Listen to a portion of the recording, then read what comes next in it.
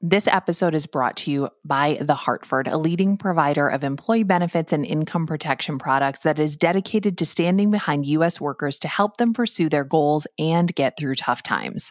For more information about The Hartford, visit thehartford.com/employee benefits. We've also got a link in our show notes.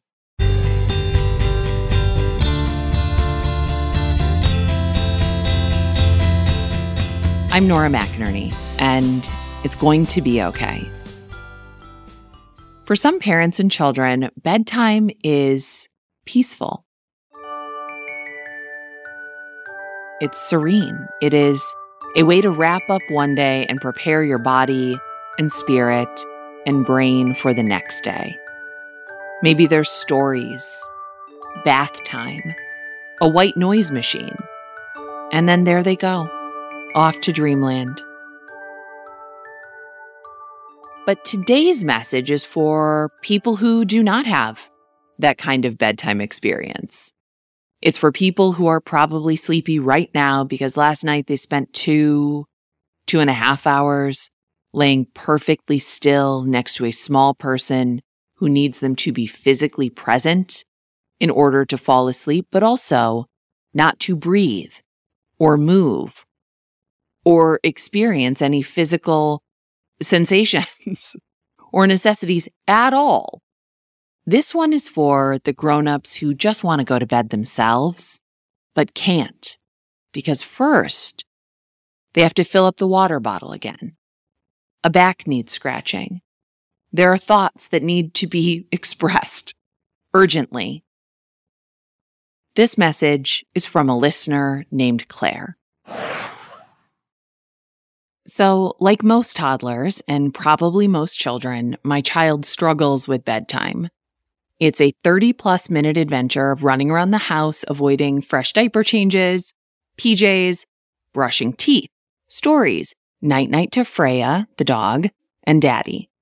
If by some miracle all that happens and we get lights out on time, I'm still laying in bed with him until he's nearly asleep, only to tell him, "Night-night, sleep well, I love you," and carefully, without noise, sneak out of his room and close the door for my own 2 hours of non-parenting adult time. I mean, parents get this, right? My child's not the only one. One particularly challenging bedtime avoidance night, my toddler was wide awake until he was overtired and upset. I had left the room, Dad took over, he threw a fit, Dad left, I went back in, repeated 2, maybe 3 times. The last time I went in, my child, my sweet baby angel, calmly lays down in his bed, and I ask him if he wants me to sing his song. It's a song I made up, one that I've been singing to him since we started a poor attempt at sleep training at 5 months old. He said yes in his quiet little voice.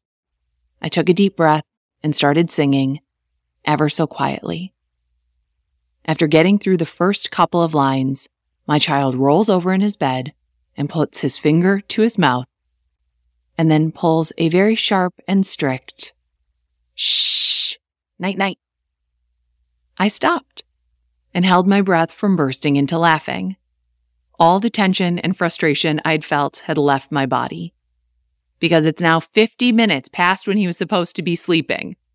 He's fought me and his dad both in avoiding sleep. And now is the time to tell me to be quiet because it's night-night.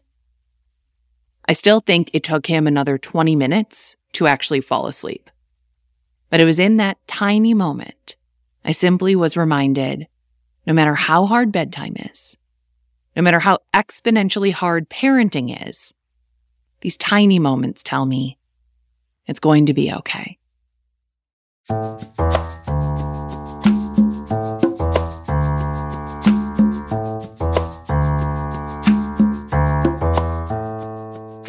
Shh. Night-night. No singing, lady. That's enough. That's enough. Your entertainment is not needed. I'm Nora McInerney, and it's going to be okay. And we love hearing your okay things. You can email us a voice memo like Claire did. You can send it to igtbo@feelingsand.co. You If you're recording, don't use AirPods is my recommendation. They are horrible. If you call us, don't be on Bluetooth in your car. I'm making so many requests of you, but the phone number, 612-568-4441. We are a production of Feelings & Co., a small independent podcast company in a sea of big creators, and we like it this way. We want it this way. If you want to support our work, you can share this podcast with somebody. You can rate and review it wherever you are listening. You can go check out our other shows, which are linked in our descriptions and are available at feelingsand.co. Thank you so much for being here. I am pretty sure that it's going to be okay.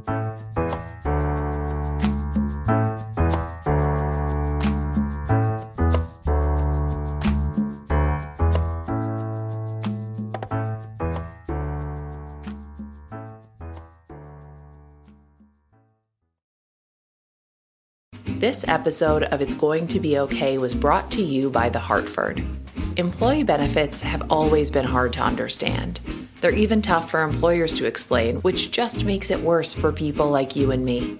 The Hartford knows there's a better way. They're a leading group benefits provider that's using familiar language to get straight to the point when it comes to the benefits they offer. Because if your benefits sound confusing, who's going to know how to actually use them? Learn more at thehartford.com/benefits.